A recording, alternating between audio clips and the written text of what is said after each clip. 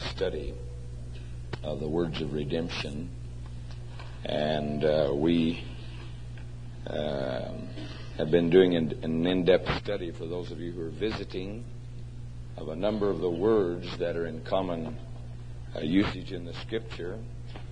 And it's been very enlightening to study these and their usages in the Scripture, and as they apply to us as believers in the Lord Jesus Christ. And so this morning we want to continue with that study. We studied last week concerning the words preach, preacher, and preaching. And it was very enlightening, was it not?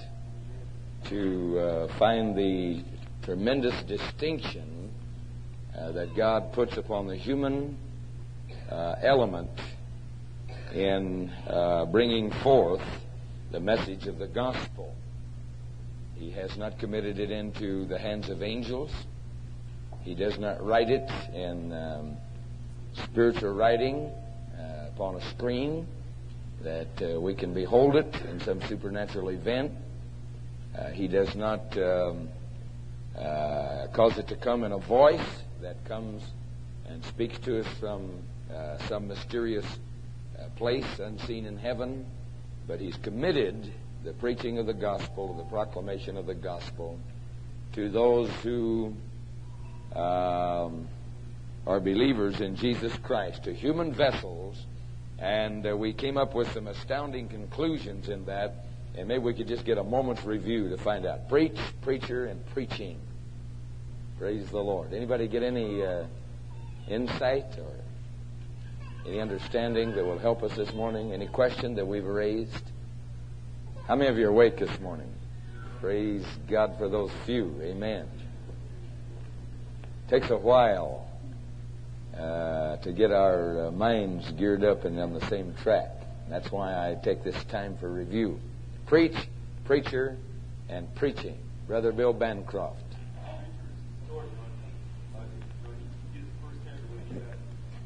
Preacher is someone who is to get firsthand and to go forth and declare it. Okay, Brother Mark, did you have a question?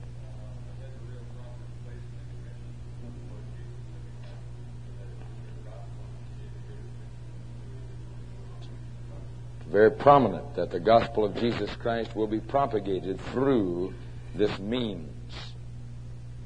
Okay.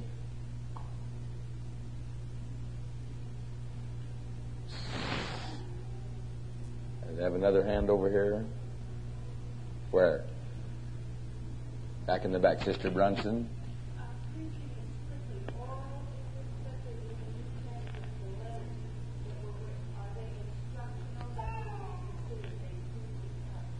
Is an entirely different scene in the New Testament is the body of revealed truth by revelation, but preaching is essentially the declaration or proclamation of that which the Spirit has quickened.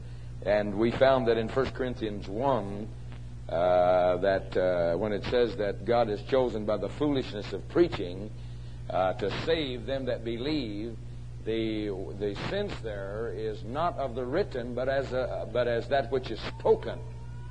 And so we would not rule out the means of people reading the gospel and coming to an understanding through reading, but that does not detract from the central body or the central thrust or theme, is that this is quick and made alive, and God has committed that this shall be extensively propagated by those who proclaim by the word of their mouth that which is written, which is the body of revealed truth. So we will not take away from that at all, but neither do we want to lay aside or lose the thought of the tremendous place that God has given to the preaching or proclamation, or those who are the proclaimers that have this central place in the body of believers, or we could call the Church of Jesus Christ. And they have a distinctive place in that. Brother Lyle Smith.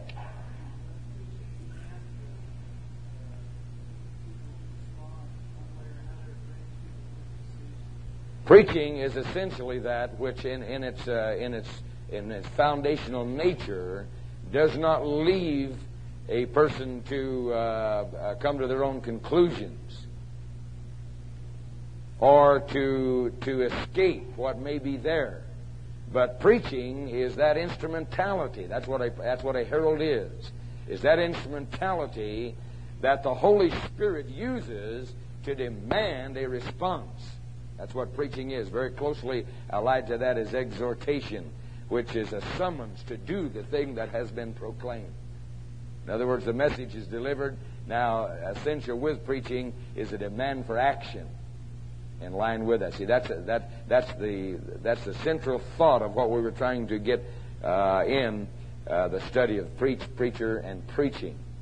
Does not mean that God does not have a written body of revelation. The Word of God is not a settled body of truth that is to be believed, but it means that truth is left somewhat lacking unless there are those who will take up that truth and become heralds of God through the Holy Spirit that will demand a response and bring it to an impact of human hearts and will reach out through that agency or through that instrumentality. That's exactly what a preacher is. Brother Phil Payson.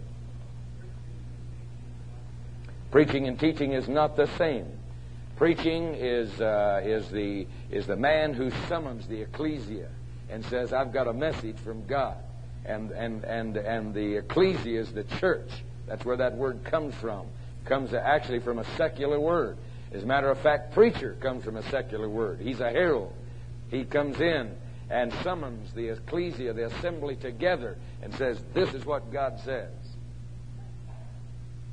A teacher is someone who, in line with what has been proclaimed, gives continual instruction, illumination, facets of illustration that causes that to, over a period of time, to come into a settled instruction. Teaching takes a person from the area where they are and leads them on higher through the understanding of instruction, as a process. Teacher and preacher are two different creatures. Something we definitely need to see in our generation, because we've produced, for as long as I can remember, the emphasis has been on teaching. Everybody's a teacher. Everybody's a teacher, but nobody is a preacher. And we've almost developed a whole generation that feels that God's purposes are furthered or that they're accomplished. And you see, much of this comes out of modern psychology,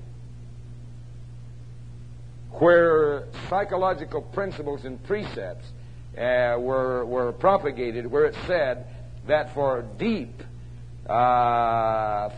work to be done in the human psyche, people must gather together, and there must be some kind of encounter that will open them into relationship, and out of this comes the whole body of what's known as relational theology.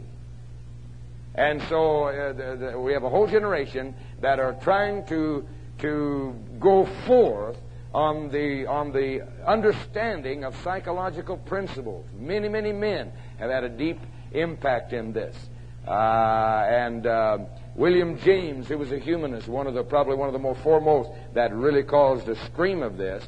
And so what was proclaimed was that small groups could, in interaction, gain far more than someone who stands up and what they call lecture. Well, there's an element of truth to that. If there's no spirit of life and no divine revelation and unction, well, you might as well be playing golf or checkers or whatever you're going to do, or go to a lecture. But you see, that is not what the Scripture's talking about in a preacher. He's talking about someone who can get a hold of the hearts of people, not by human instrumentality or human oratory, but who speaks, and the Spirit of God does a work in the human heart. And there's no substitute for that. None whatever. And so preaching and teaching are two completely different things, and we need to understand that. Brother Mark. Yes. Yes.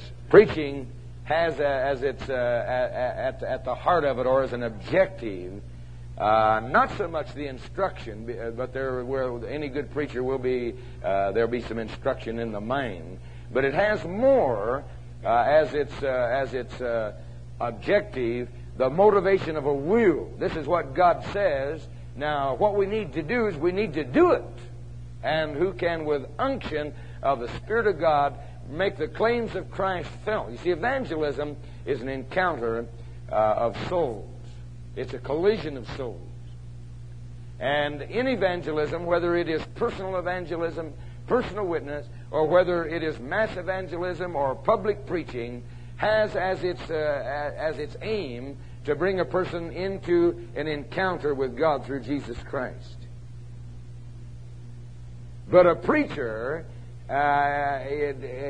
objectively has before him, if he is a true preacher, what the Bible says is a preacher, has a message from God. He does not, most of the time, understand all that he is speaking as far as what has been quickened to his mind. But there'll be 500 people, there'll be 5,000 people, or there'll be 50 people, depending on how many he's preaching to, and every one of them will feel that God was preaching to them. I've had many people come to services, get saved, and said, "How did you know the story of my life? You said everything that is about me. How did you know that?" And I said, "I never saw you before, never laid eyes on you. But one who is in this place was speaking today, who is far beyond human capability and is able to express himself through a human vessel, and he brings it." So the objectivity is to move the will to do what God. This could be many, many things. Brother Mark.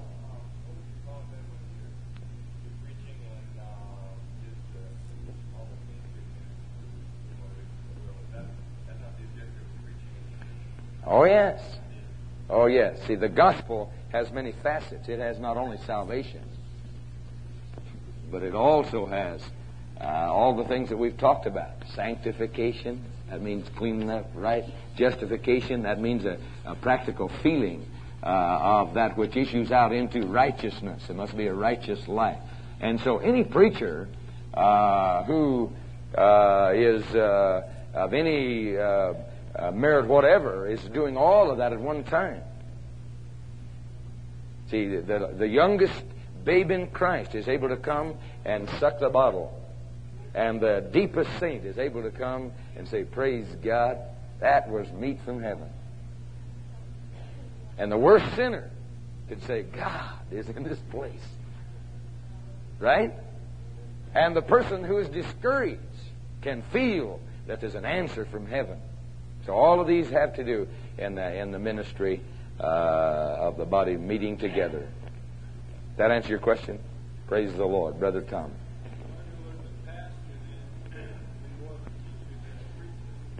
Why would he?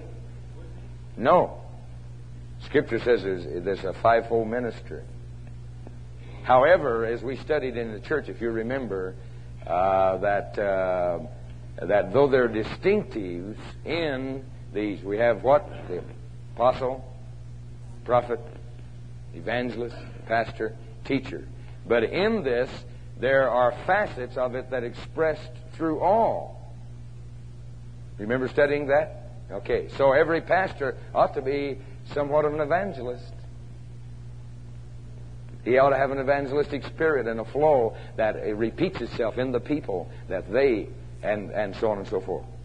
But every pastor should be able to teach. Right? Okay. Brother Dale.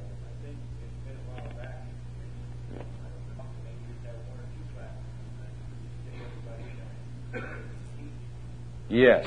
You see, in modern Christian education, this is a good illustration of what we're talking about. In modern Christian education, they say that you can't do what we're doing here this morning. See, they teach you that never teach a class over 15. And so we've violated for years that, and it just keeps growing and getting bigger, and people just keep coming because evidently something's happening to cause them to feel that truth is being imparted and being embraced. Amen? So, following that on out to its logical conclusion, I came to the feeling some years ago that in Sunday school, as it is, that we shouldn't worry so much about the classes or the size of the classes. What we need to worry about is the teachers And a good teacher is better than splitting classes up into 40 different classes. And we've proven in this class, we've taught successfully, and we're not against it now because we have people that are competent, but we've taught successfully junior highs and senior citizens all in one place, right in this place here. See, it isn't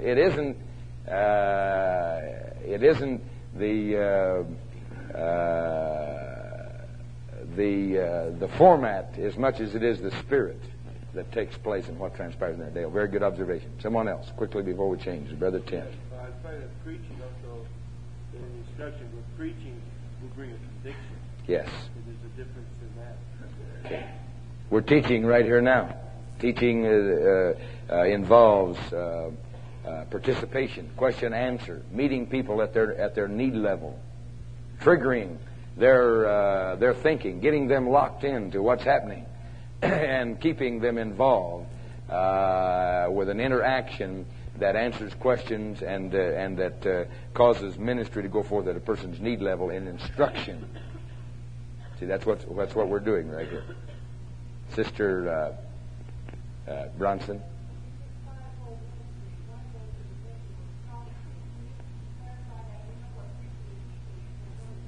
A prophet? Well, a prophet biblically is one who tears down the wrong foundation, roots out, and restructures. And the Christian church, as it is at the moment, isn't quite ready for all that to transpire as far as an official office.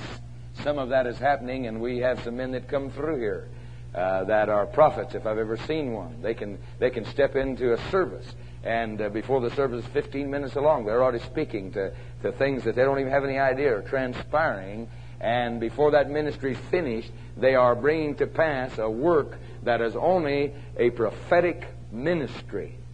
I'm not talking about speaking prophecy. I'm talking about a prophetic ministry, the ministry of the prophet that sees and speaks to it and brings to bear a unique ministry where there are things that are rooted out, things that are removed, decisions that are made, people are straightened up or removed, and the body of the saints are encouraged to go on. All right, this is prophetic ministry. Two of these men that come our way are Bob French and John Messer. Both those men have prophetic ministries. But the church at large is not ready to embrace yet, because there's a growth process taking place in the Church of Jesus Christ and what God's doing today, and they're not ready to say, okay, these people are prophets, and we're going to give them function and place, and we're going to see that that ministry is made for them, and that there's a functioning and a progression of this. Does that answer your question, sister? But a tremendous thing is taking place in the church today, and I become more encouraged every year in what God is doing in tearing down some of the old ideas and enabling us to come to grips with what the Word of God says. Okay? I want to move on with the other study this morning.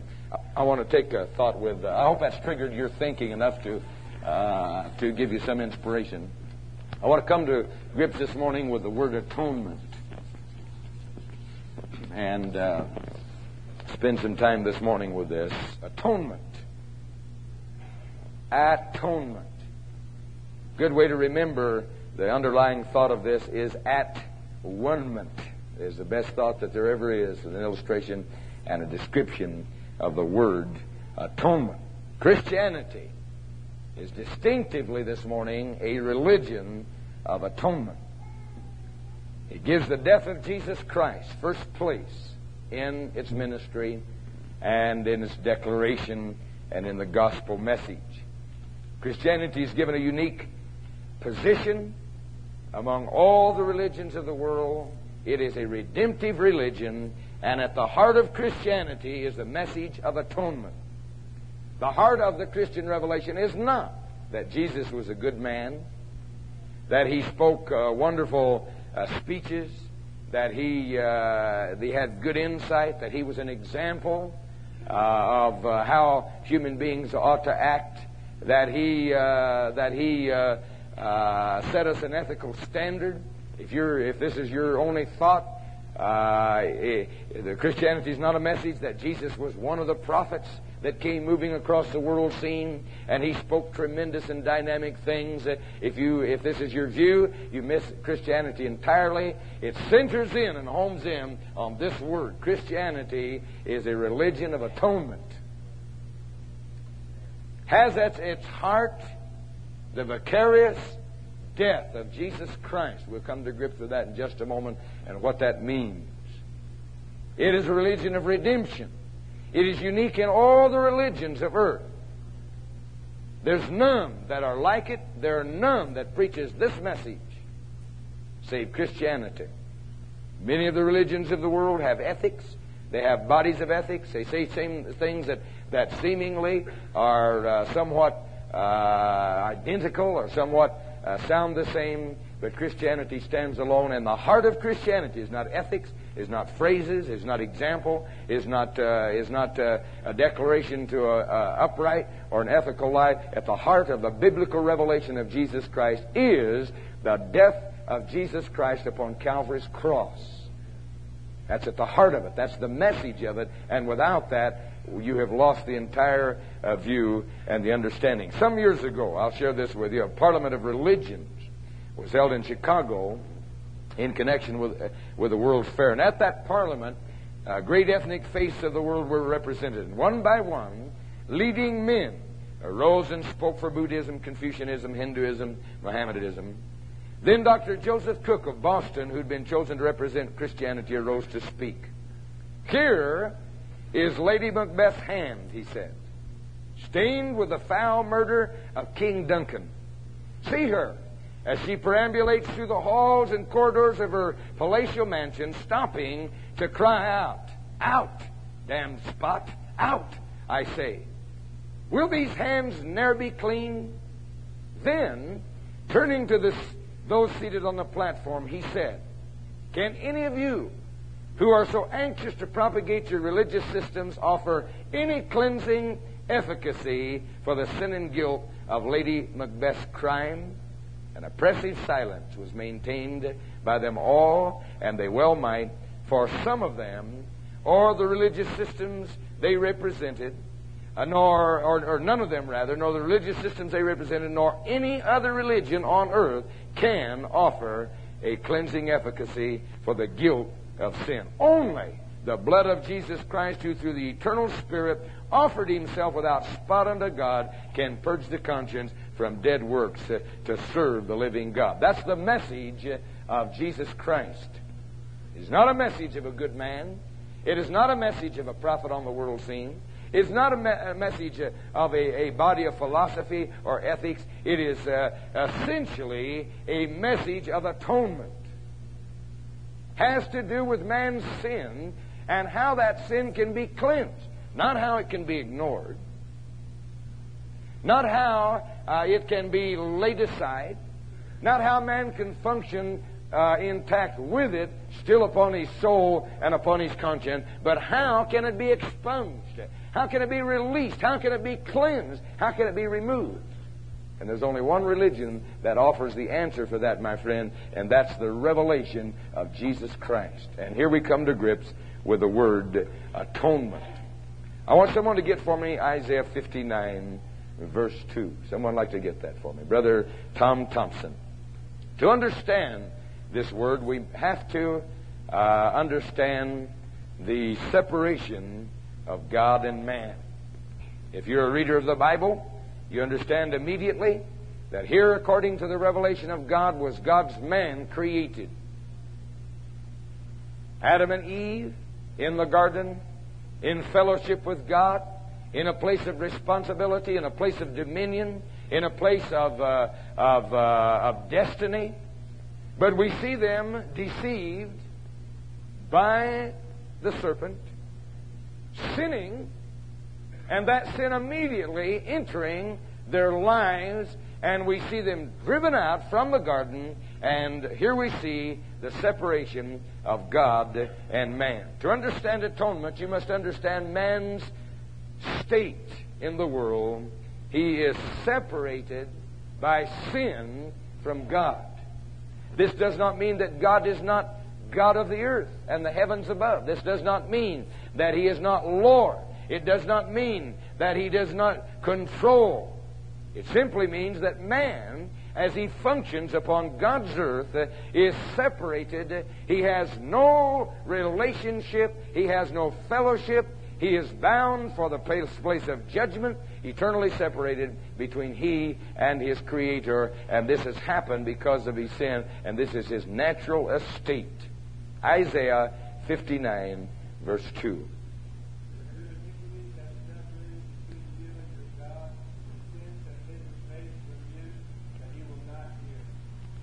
But your iniquities have separated you from you and your God. Your sins have caused that His face will be hidden from you. This does not mean that man as a creature has ceased to exist. It does not mean that God has changed one single iota from what He was. But it means that God has separated Himself from man. Man has separated himself from God because of man's iniquities and man's sin and man's rebellion. That is the separation between God and man, and without that we cannot understand atonement. Now, this does not mean that man does not pray in many forms. How many of you, before you were saved, when it really got down, boy, when it started coming down, you said, God, you get me out of this, and I'm never going to do anything again. How many of you have done it? Let me see your hands.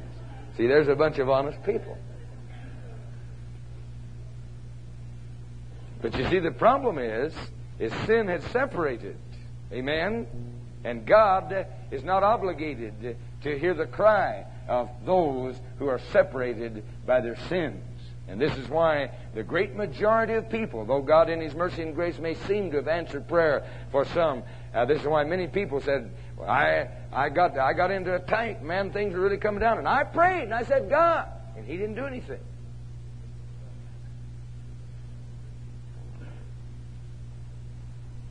You ever heard that? Okay. Your sins have separated, and we can come to an understanding of atonement. Looking just for a moment in a body of truth in the tabernacle. You remember the instruction that God gave, and here is where we come into Revelation that brings us into instruction. You remember the tabernacle? Enclosed by a linen fence, and here in the gate, the only gate and entrance, immediately before it was an altar, thus signifying that the approach to a holy God. And God abode in the Holy of Holies, above the Ark of the Covenant, above the mercy seat. That's where He communed with man. There He manifested His Shekinah glory to teach us some tremendous spiritual truths about man's separation and reconciliation with God. So here we find an altar.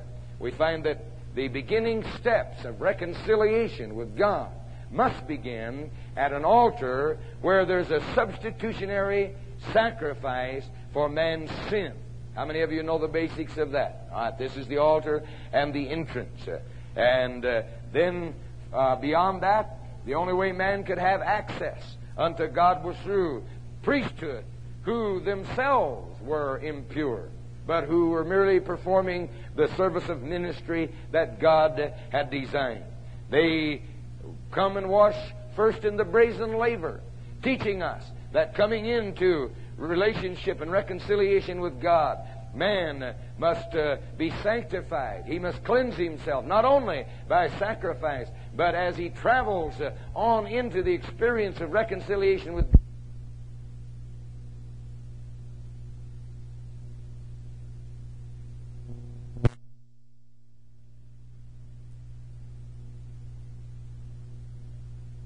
Kind of 6 again in Revelation, which is the church. Truth becomes light through the church. On the other side is the table of showbread, which is the fellowship, and teaching us that in coming into God, that He does use instruments. Who does He use? He uses the proclaiming of the Word to make known the 7 manifold revelations of Jehovah God in redemption. There also is fellowship. An important part of that is man's fellowship one with another, his relationship to his fellow man. Jesus said, you come before God and you have hatred in your heart and unforgiveness. Get it straightened on out before you go on in and offer your sacrifices upon the altar. Then we have the golden altar of incense, where drifting behind the veil of the curtain is the incense representing man's prayer and his praise that drifts into the presence of God and is joyed by Him. We find that the added step then, just before the presence and the Shekinah presence of God, is prayer and praise and worship. Can you say amen? Say, why do these people praise God? Why do they lift up their hands? Why do they go through it? Because, beloved, God dwells in the praises of His people. And when a people begin to worship and praise God from their heart, they're very close to the Shekinah presence. Then the veil, which is there, we find in the New Testament that when Jesus was sacrificed on Calvary for the sin of man, when the final sacrifice was made, the veil was rent in twain, thus opening the Holy of Holies unto man who had access unto God. So all of this is found there then. We find man separated, but we find man also being able to come in the final revelation. But remember that before the final fulfillment of this atonement, before this, a priest went once a year after sacrifice, taking the blood went once a year into the holy place, making what was then an atonement, which was not the final reconciliation, but which simply was a covering, sprinkled upon the mercy seat, upon the lid of the Ark of the Covenant,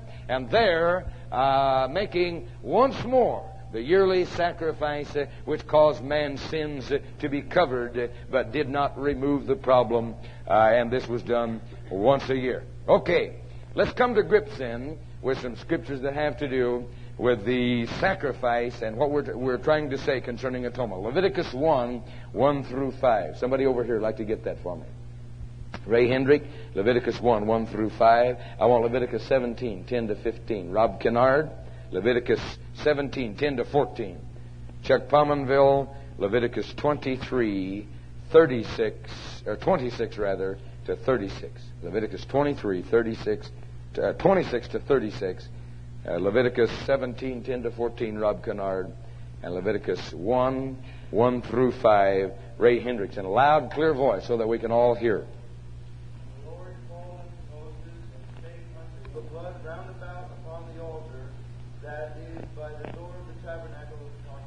All right, here's great instruction and tremendous insight. As you remember, we're talking about atonement. Here, the sacrifice is brought. The person who brings him lays his hands on them and says, this is for Chuck Pomonville's sin. Amen? See, one of the problems we have as human beings is we're not willing to be honest with God, and we say, that's all right for you, Gail, but I don't need that. How many of you kids ever got saved? You went home and told a parent, hey, guess what? I got saved. Quit eating dope. Quit bed hopping. Quit drinking the booze. And I got straightened out. And the parents get so pious and religious. And they say to you, why, you've always been a good girl, Kathy. You were raised religious, and we gave you that. And you say, but that's not it, Dad. What it is, I really got saved. I got born again. Got filled with the Holy Ghost and speak with other tongues. Glory to God, it's so exciting. And they say to you, that's okay for you, Kathy. I'm glad, Kathy, that you found something, but we don't need that. But there's a laying of hands on the sacrifice that says, I am a sinner. I need a sacrifice. This is for my sin. And the priest will slay it there after that, and the blood shall be efficacious for atonement. Remember, we're not through yet with the full revelation, but we're working up to God's understanding to give man an understanding which can never be twisted, and man is good at that, isn't he? It can never be redesigned. It can never be reordered or reinstituted. It is a body of revelation that is there with potent power that generation after generation can seek to destroy it, but it'll still lay there, and the voice of it will go out like a trumpet sound, that man cannot escape the truth of it. Leviticus 17:10 through 14.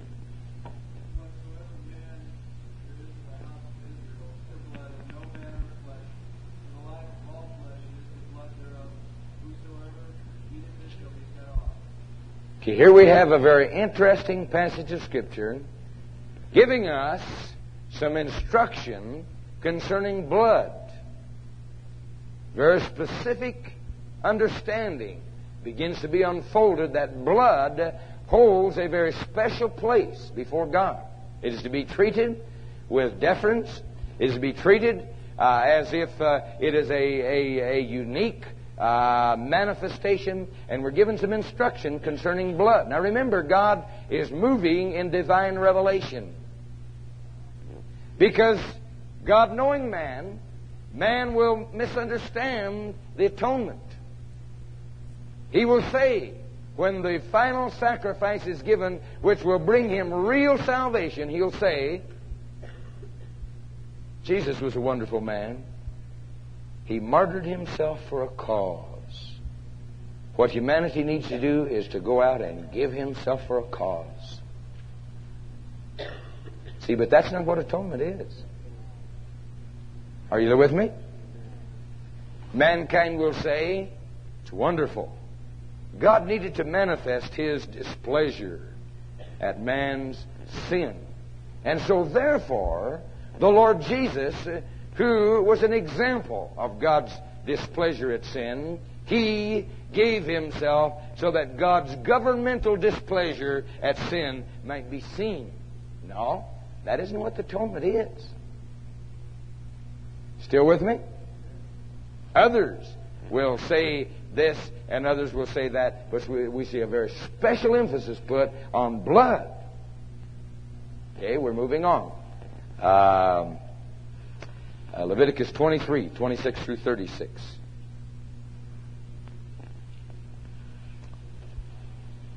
Leviticus 23, 26 through 36. And the Lord spake unto Moses, do no servile work therein. Okay, here we have this word atonement again. And remember that all of this has to do now with covering. Reconciliation is not a completed work at this time. It is covering, but we're moving towards something that God is revealing and fulfilled and expressed in Jesus Christ. All right, let's come to grips in the New Testament with the doctrine of atonement. I want Romans 3:25. Someone over here, quickly. Sister Celia Wilfong. Romans 3:25. I want someone else to get for me 1 John 2:2. Bill Truxell, 1 John 2:2. I want 1 John 4:10. Brother Van Dyke, 1 John 4:10. 1 John 2:2 and Romans 3:25.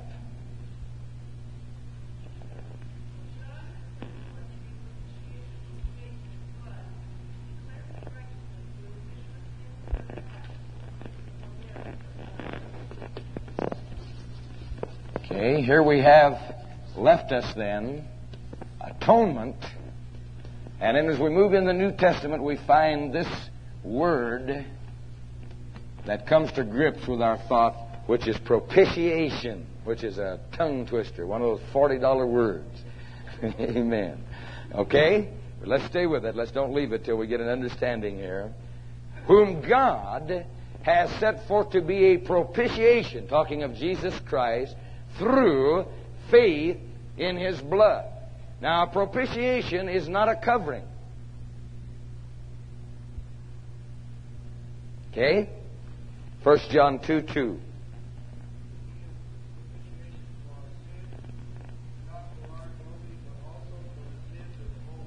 And He is the propitiation for our sins, and not for our own sins also, only, but also for the sins of the whole world. In other words, this sacrifice, if appropriated, is efficacious or is powerful, or we become active or become a reality for, and the possibility is that the entire world could be saved if they would. Okay? And 1 John 4:10.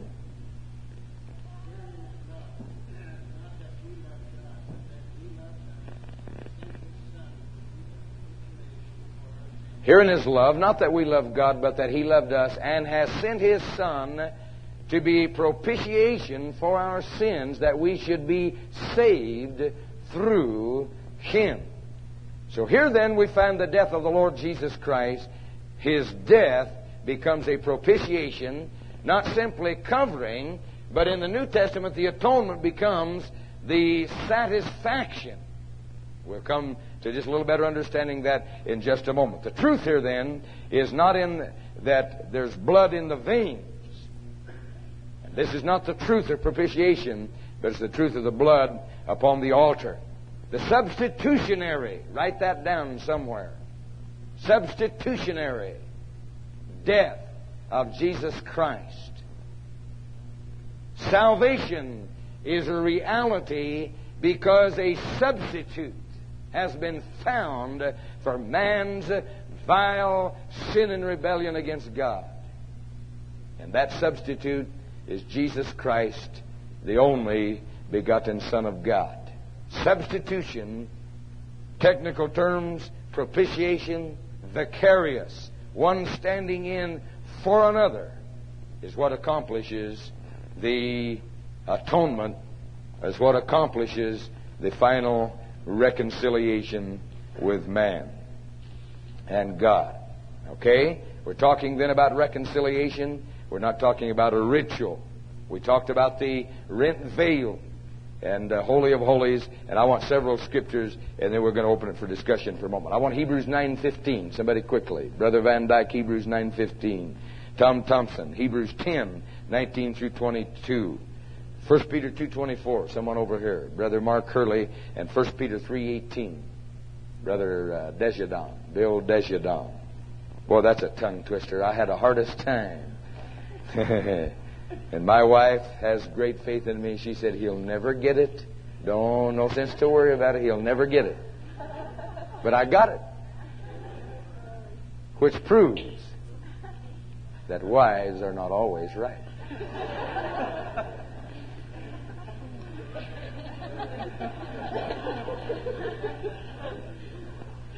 Okay, let's have then those scriptures, Hebrews 9:1 through 15. Perhaps you ought to turn there and follow through. As a matter of fact, why don't you turn there and let's just follow through that together, and so that we don't get bogged down. Let me help you there. And the person who had that, you pardon me, let me read that so we can move quickly through that.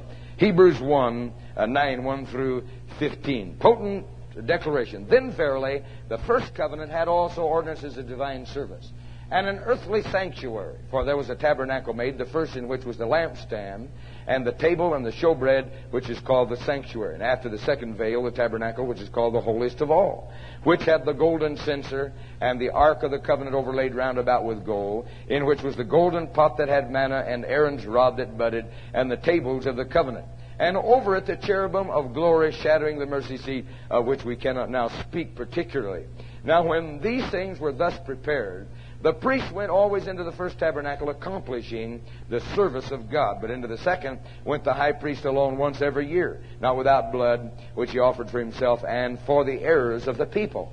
The Holy Spirit thus signifying that the way into the holiest of all was not yet made manifest, while the first tabernacle was yet standing, which was a figure for the time then present, in which were offered both gifts and sacrifices that could not make him that did the service perfect as pertaining to the conscience. See, this is a temporary thing, what he's saying. Which stood only in foods and drinks and various washings and carnal ordinances imposed on them until the time of Reformation. But Christ, being come an high priest of good things to come, by a greater and more perfect tabernacle, not made with hands, that is to say, not of this building, neither by the blood of goats and calves, but by His own blood, He entered in once into the holy place, having obtained eternal redemption for us. For if the blood of bulls and of goats and the ashes of an heifer sprinkling to the unclean sanctify to the purifying of the flesh, how much more shall the blood of Christ, who through the eternal Spirit offered Himself without spot to God, purge your conscience from dead works to serve the living God? And for this cause He is the mediator of the new covenant or testament, that by means of death, for the redemption of the transgressions that were under the first testament, they who are called might receive the promise of eternal inheritance. What He has said is, there was a time of covering in the atonement in the Old Testament, but now He says there's something better. Something has come where man can actually be reconciled, and where the deed can be done of that reconciliation become a reality in the experience of salvation. Hebrews 10, 19 through 22. Whoever had that, read it for us.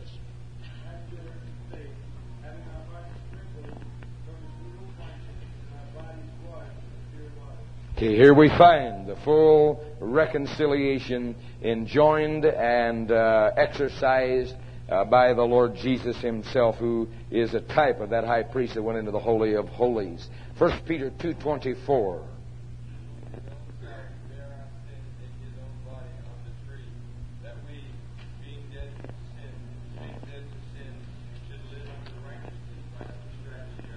Who Himself bare our own sins in His own body upon the tree, that we, being dead to sin, should live unto righteousness, by whose stripes ye were healed. 1 Peter 3:18.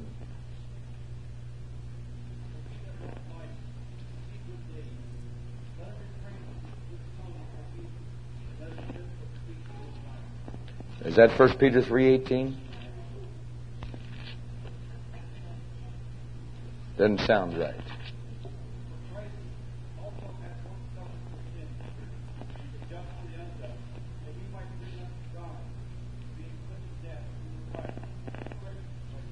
Christ has also once suffered for sins, the just for the unjust, that He might bring us to God, being put to death in the flesh and living in the Spirit. So here we find then this vicarious work, this propitiatory work, this work of reconciliation whereby man and God are brought together at the cross. Okay, are you following me? That's what atonement is. It means God and man reconciled, brought to at one-ment through the work of propitiation. One who satisfies, one who pays the debt, one who suffers for, one who stands in the place of, one who paid the price instead of. That is an understanding of atonement. We're not going to get finished, so maybe we ought to give the rest of our time to answering questions or discussion. Brother Miller.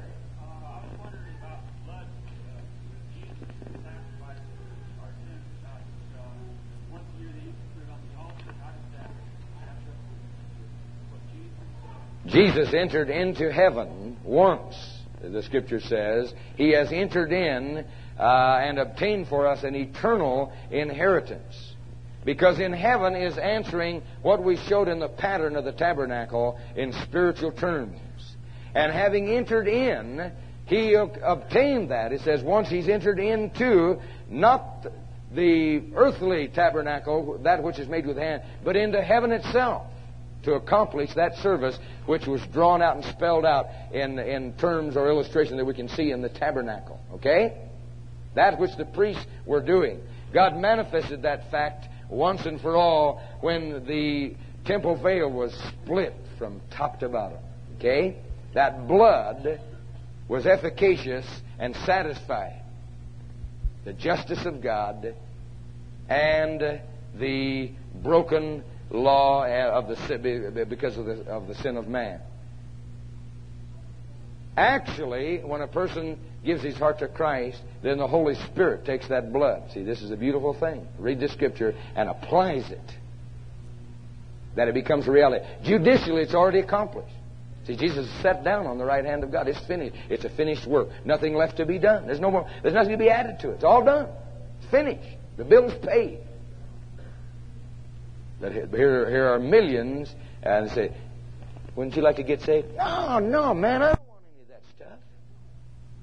But the bill's paid. Oh, no. I'm going to work it out myself. But you don't understand. Jesus Christ died on Calvary, and it's settled. God has stamped on it, paid in full when He raised Him from the... No, man, I'm going to... Are you following me? Okay. But to those who say, yeah, I'd like to have that. Jesus, I do believe. God be merciful to me, a sinner. The Holy Spirit takes that and purges his conscience. And He said, wow, I got saved. Does that answer your question? See, that blood of Jesus is not just blood. It's the blood of the only begotten Son of God. It is efficacious today. It is powerful today. The proof of it is sitting right in this building right now. People of every background of sin with the power of sin broken. Brother Dan?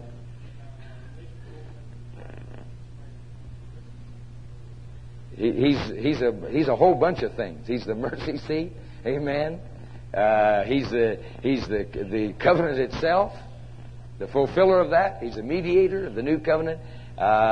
He's just a lot of things, yes. Perhaps someday, if I can ever get the time, I would like to do a study of the tabernacle in here. I believe it would be very enlightening for us in light of these terms. But that's exactly true, Dan. You're correct. Remember now, the words of the Scripture. For you're not redeemed with perishable things, such as silver or gold, but with the precious blood of Christ, as of a lamb without spot or without blemish. Right? Not by righteous works which we have done, but according to His mercy, He has saved us by the washing of regeneration and the renewing of the Holy Ghost. See, the Holy Spirit makes that real today. Revelation 1:5, unto Him who loved us and has washed us from our sins in His own blood. But you, who were far off, once were far off, are made nigh by the blood of Jesus Christ. And we could go on and on. Are you following me? The blood of Jesus. See, Christianity is a religion of blood. Propitiatory blood of the lovely Son of God who was given as a gift for our sins that they might be washed away. Brother Tom, question.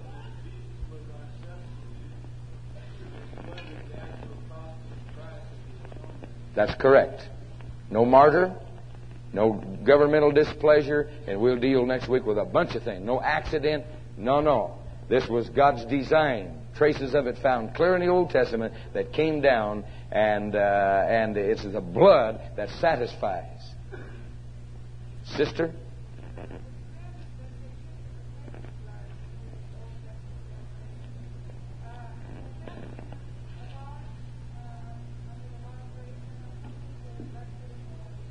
I don't think so. I wouldn't do it.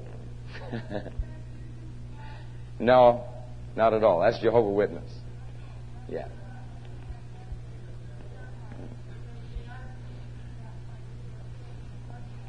No. They're straying in a gnat and swallowing a camel, which human beings are very apt at. Amen. But His purpose was to bring us to an understanding that the life of the flesh is in the blood, pointing towards in type to the precious blood of Jesus, which is to be shed on Calvary. And that distinction's made all through the Old Testament. The blood of the sacrifice. Not this the sacrifice was burnt. Remember, the sacrifice was burnt. But the blood, there was a special care given to the blood, which had holy and spiritual significance. I'm out of time. The usher's waving at me desperately, and we're going to conclude this next week. If you have any other questions, get them together, write them down, and let's answer them next week. The Lord bless you.